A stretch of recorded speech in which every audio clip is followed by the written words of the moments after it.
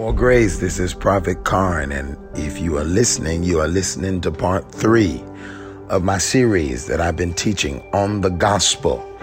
I told you that the book of Romans completely changed my life. I for sure thought that I was going to heaven for sure, because I didn't whole chase, freebase, whiskey nipping, cocaine sniffing, pill popping, weed chopping, tobacco chewing, cigarette sucking, pipe puffing, skirt chasing. Didn't do none of those things. Just was raised up in holiness, brought up in the admonition of the Lord, and taught to seek God and pursue Him with every fiber of my being. So I thought for sure that my salvation was guaranteed, until I began to read the book of Romans, and I found out that I am doubly wrong, because I was self-righteous and thought I was better because I dotted every I and crossed every T, and I was not depending on the righteousness of God, but I was depending on my own righteousness. And of course, I would quote scriptures like Isaiah 64:6, all of my righteousness is filthy rags. I would make that confession. That's something that I would say, but I'm not sure that I really believe that. I had a works-based salvation that was built on performance, that was built on dotting every I, crossing every T. Lord, I'm running, trying to make 100, 99 and a half won't do. And I began to do an intense study on the book of Romans. And my God, I must admit to you that Romans has completely showed me the error of my ways. You know, I told you that I heard someone say that if you could ever understand the book of Romans, basically the first 8 chapters of Romans, that it would completely change your life. So of course I showed you in Romans chapter 1 how that the world knows that they need God. Then I told you in Romans chapter 2 how that Paul is telling the church, you need God. And then the 3rd chapter, he levels the playing ground and says that all have sinned and come short of the glory of God. But then you get to Romans chapter 4, verse 15, and it lets us know. Now, again, I'm only giving you a portion because, in part 2, I didn't give you everything. I gave you enough so that you can get the whole series in its entirety. But Romans chapter 4, verse 15 tells us, because the law worketh wrath, for where no law is, there is no transgression. And one thing that we need to understand about the law, because that's a question that most of us understand. Well, Prophet Karn, if you're saying that we don't have to keep every law and dot every I and cross every T, which is really not what I'm saying. I'm saying you don't do that to receive His grace. That grace is unmerited, undeserved, unearned favor. But I'm telling you that God did not give you the law to keep it. But the law was given to help sin overcome you, not for you to overcome sin. Because verse 15 says, the law worketh wrath. That is very clear.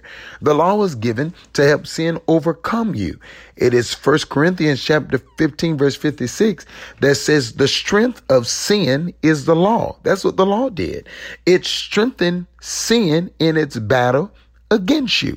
Even when you look at 2 Corinthians chapter 3, verse 7, another very, very, very, very powerful text. I just want to read it to you real quick. But 2 Corinthians called the 10 Commandments, 2 Corinthians 3:7, but if the ministration of death, written and engraven in stones, was glorious, so that the children of Israel could not steadfastly behold the face of Moses. It said the ministration of death, written and engraven in stone. Did you see that?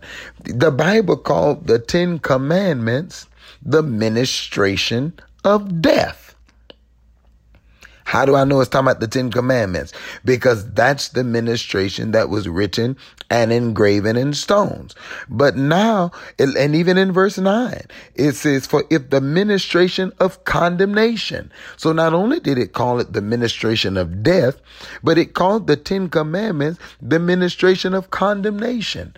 But then we look at Romans chapter 8, verse 1. It says, there is therefore now no condemnation. So when you look in the New Testament, we see that Jesus is not condemning in the New Testament. It was the law that brought about sin. When you look at 2 Corinthians 5:19, where it says, to wit, that God was in Christ, reconciling the world unto himself, not imputing their trespasses unto them. God is not condemning in the New Testament. It is the law that imputes sin. Jesus said, I'm not imputing your trespasses against you. Are you listening? So this is something very profound that you must understand, because if you don't understand this, you're going to become very frustrated as you look even at Romans chapter 7. So when you go to Romans again, chapter 3, verse 19, look at what it says. The law was given to work right, but then Romans 3:19 declares, now we know that things whatsoever the law saith, it saith to them who are under the law, that every mouth may be stopped and all the world may become guilty before God. So what was the law given for? To stop mouths. It took your excuse. It made everybody guilty. The law was given to push you to the mercy of God. People begin to compare. So what happened was, remember, Cain killed Abel. All right. But then another man, I believe it was Laban or Lamech, he killed somebody, but he felt like his killing was justifiable. You know, like when you go to court, you have murder, but then you have justifiable homicide, or you may have murder and manslaughter. Well, people begin to compare their sins to another person's sin and said, you know what?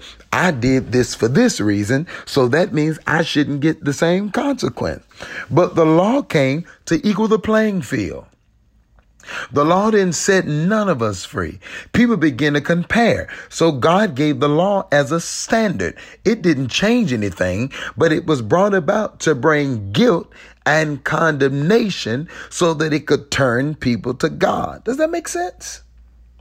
It's very powerful. That was the whole purpose of the law. The law was given to point people to Jesus, to cause them to understand that, look at this, you need God. So the law leveled the playing field and said, hey, thou shalt not kill. It didn't say thou shalt not kill this, thou shalt not kill that. I'm going to make it plain. Thou shalt not kill. And that leveled the playing field. The law never complimented. It always told you what you did wrong. So then when you get to Romans chapter 15 of the same thing, look at what it says in Romans chapter 4.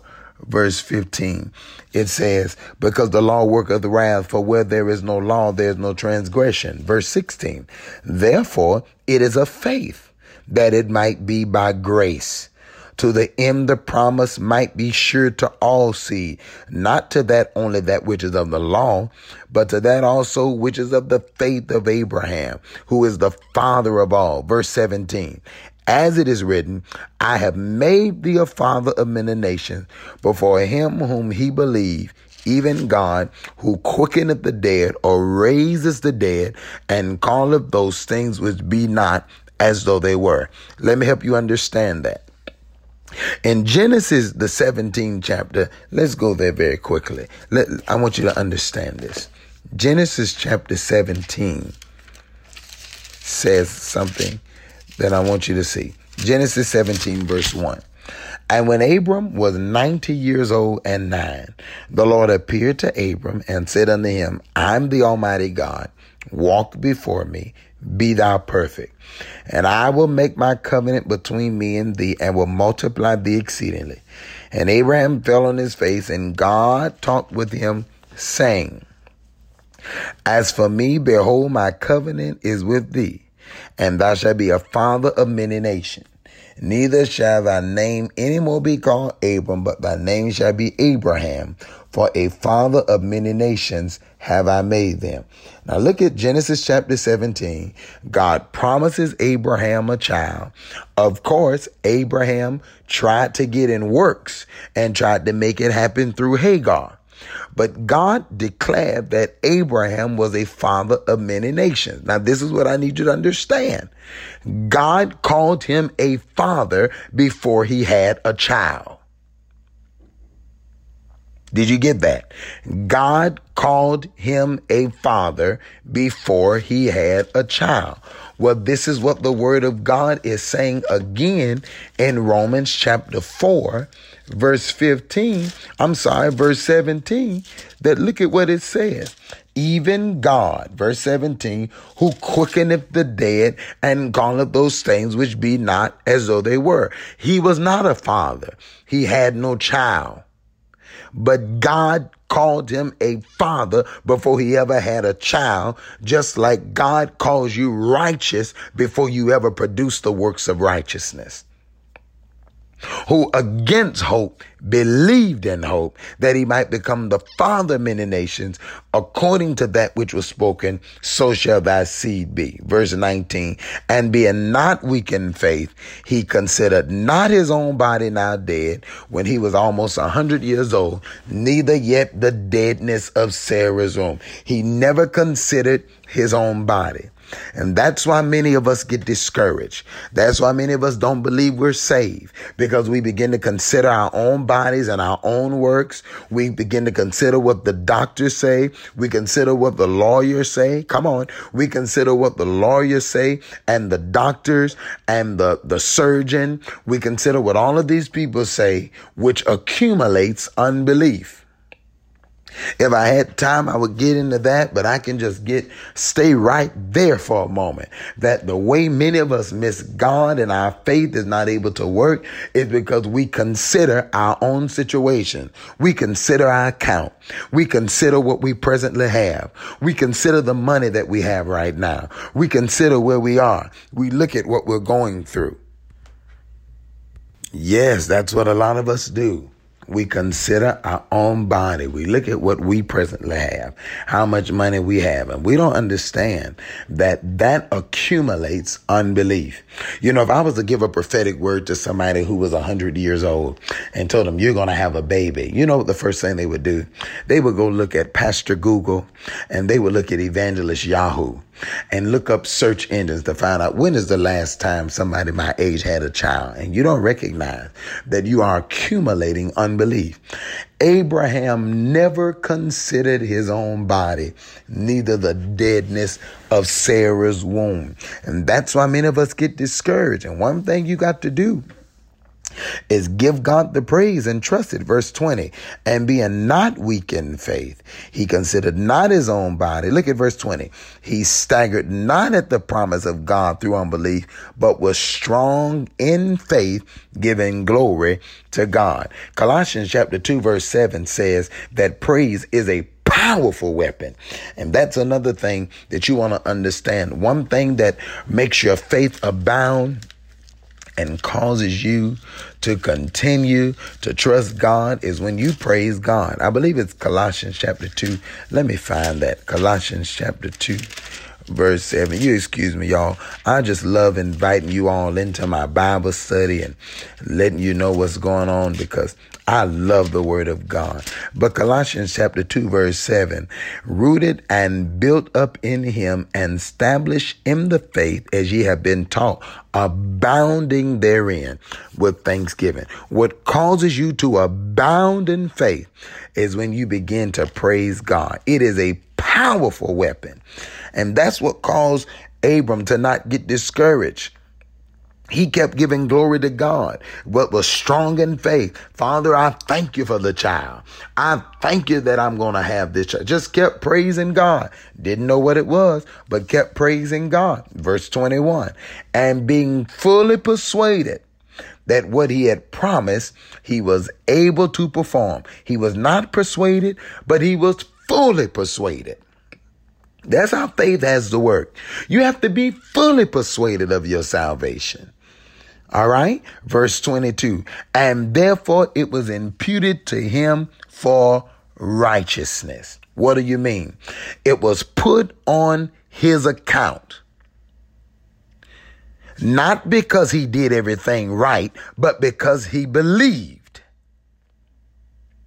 Are you listening to that? He was willing to give up his wife. He believed so much. Look at what the scripture declares. Now, it was not written for his sake alone that it was imputed to him, but for us also. God said, look at the life of Abraham. I didn't just have him to write those things just for you to look at Abraham's life. I want you to see that Abraham was willing to give up his wife. Remember when he got ready to go into the promised land in Genesis chapter 12, God gave him a word and told him to come out. The end of Genesis, the man seen his wife. And he said, you know what? Tell him you're my sister.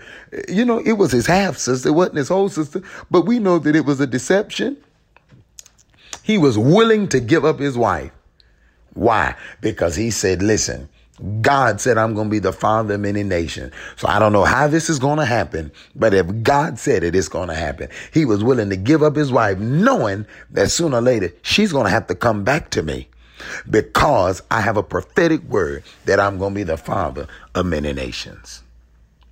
And God said, that's not just written for Abraham, verse 24, but for us also, to whom it shall be imputed if we believe on him that raised up Jesus our Lord from the dead, who was delivered for our offenses and was raised again for our justification. Abraham might have failed, he might have messed up, but he still loved him. And I'm telling you that you may fall and you may mess up, but he still loves you and you don't have to earn his love. Romans 6:23 said, for the wages of sin is death. We all deserve death. But the gift of God is eternal life. You can't earn it. You got to just receive it. We all deserve to be dead. Everybody. I don't care if you think you're perfect. We all died in Adam. And because of what Adam did, we all deserve death. But now because of what Jesus did, we don't have to earn salvation. We just got to receive it by faith. So it goes straight from that into Romans chapter 5, verse 1, and says, therefore, being justified by faith, we have peace with God through our Lord Jesus Christ. Now, we have peace through faith. Are you getting that? Not on the if you are on the treadmill of works and trying to dot every I and do everything, I just want to be sure. I just got to do. You will never have peace. There is no peace when everything you're doing it to work to earn his favor, trying to do this and trying to do that for God to love you. And I got to do this in order for him to be in love. You will never have peace. If that's your whole life. Well, I got to make sure I do this right. And I got to make sure I do that right. That's strenuous. That's laborious. He said, take my yoke and learn of me, for my yoke is easy and my burden is light. They'll never have peace as long as you're trying to work. Verse 2, by whom also we have access by faith into this grace when we stand. You know, I think that a lot of us don't understand that you need access. And the only way you're going to get access, which is by faith, which is admission, is going to come through faith. It's not going to come by works. You do not gain access because, I didn't do no sin today. So because I didn't do sin today, now I know when I pray, he's going to answer me. No. I have faith in the finished work of Calvary. And this is something that I need you to understand. The Bible declares in verse 2 that we have access by faith into this grace when we stand. Your faith doesn't work until you get an understanding of grace.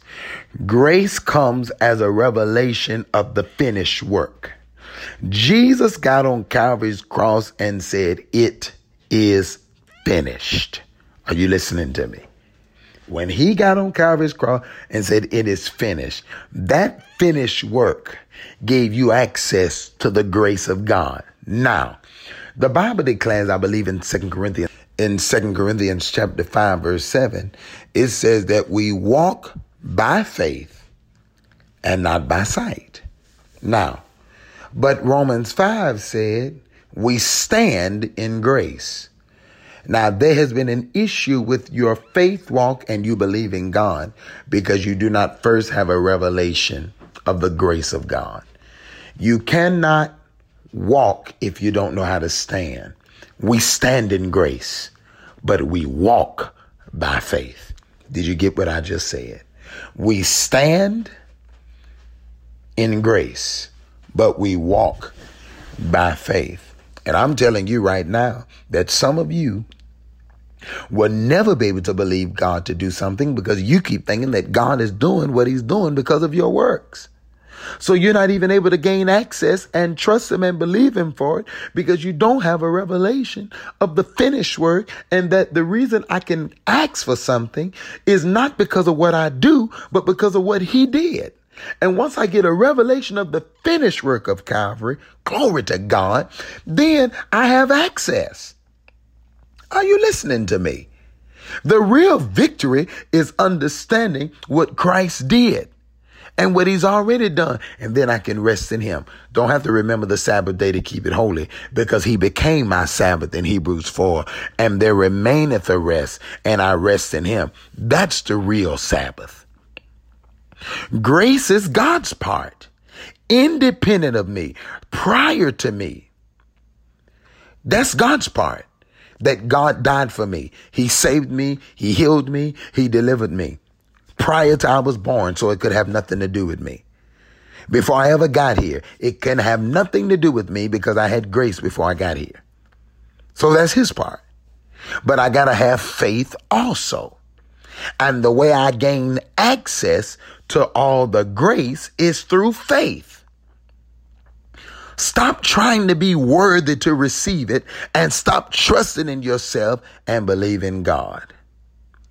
Well, prophet, how do I know if I'm not trusting in his grace? How often do you feel condemned? Are you beating yourself up? When a person come to me and say, I've been praying, I've been fasting, immediately I know that they're under the law and they are trusting in themselves. Why I'm not healed? Why I'm not delivered? Why don't I fast? I pray. And I can immediately give them the answer and let them know that the reason they are not seeing a manifestation of it is because they are pointing to what they did and not what Christ did. Faith is not me moving God, but it's me responding to what Christ has done. And I'm telling you that trusting in yourself will hinder you from receiving more than any other thing that you ever imagined. Sin is going to stop it. Trusting in yourself will stop you before sin does. Because everything I have because of him. There is so much more that is in this message as I go through Romans chapter 5. It says, not only so, but we glory in tribulation, and tribulation worketh. There's so much more I want to share with you, but I got to go. You can always go to the ministry. You understand. BrianCarn.com, BrianCarn.org. All of the information is there. Everything that you need is there in order to be able to get a revelation on this. This is a phenomenal message, and it changed my life. And I'm telling you that this is something that you need to put in your library. The series called The Gospel. Call the ministry. Everything you need is there. Tell them what you need. Go to the website and order it, and everything that you need will be in place. Until then, know that I'm praying for you. Now remember, at KCC or under Brian Carn Ministries or with my ministry, I don't demand that you pay for anything. We just ask for a donation, but we believe in giving. So if I was you, I would order that product so that you can receive everything that God has for you. I love you, praying for you, more grace, and I look forward to sharing with you part 4. Thank you for listening to the Prophetic Podcast with Prophet Brian Carn. Stay tuned for next week's podcast and visit BrianCarn.com for more information and to sow a seed into the ministry. To receive this message in its entirety, call 1-855-984-2276 or 1-833-522-5433. More grace, we're excited about your future.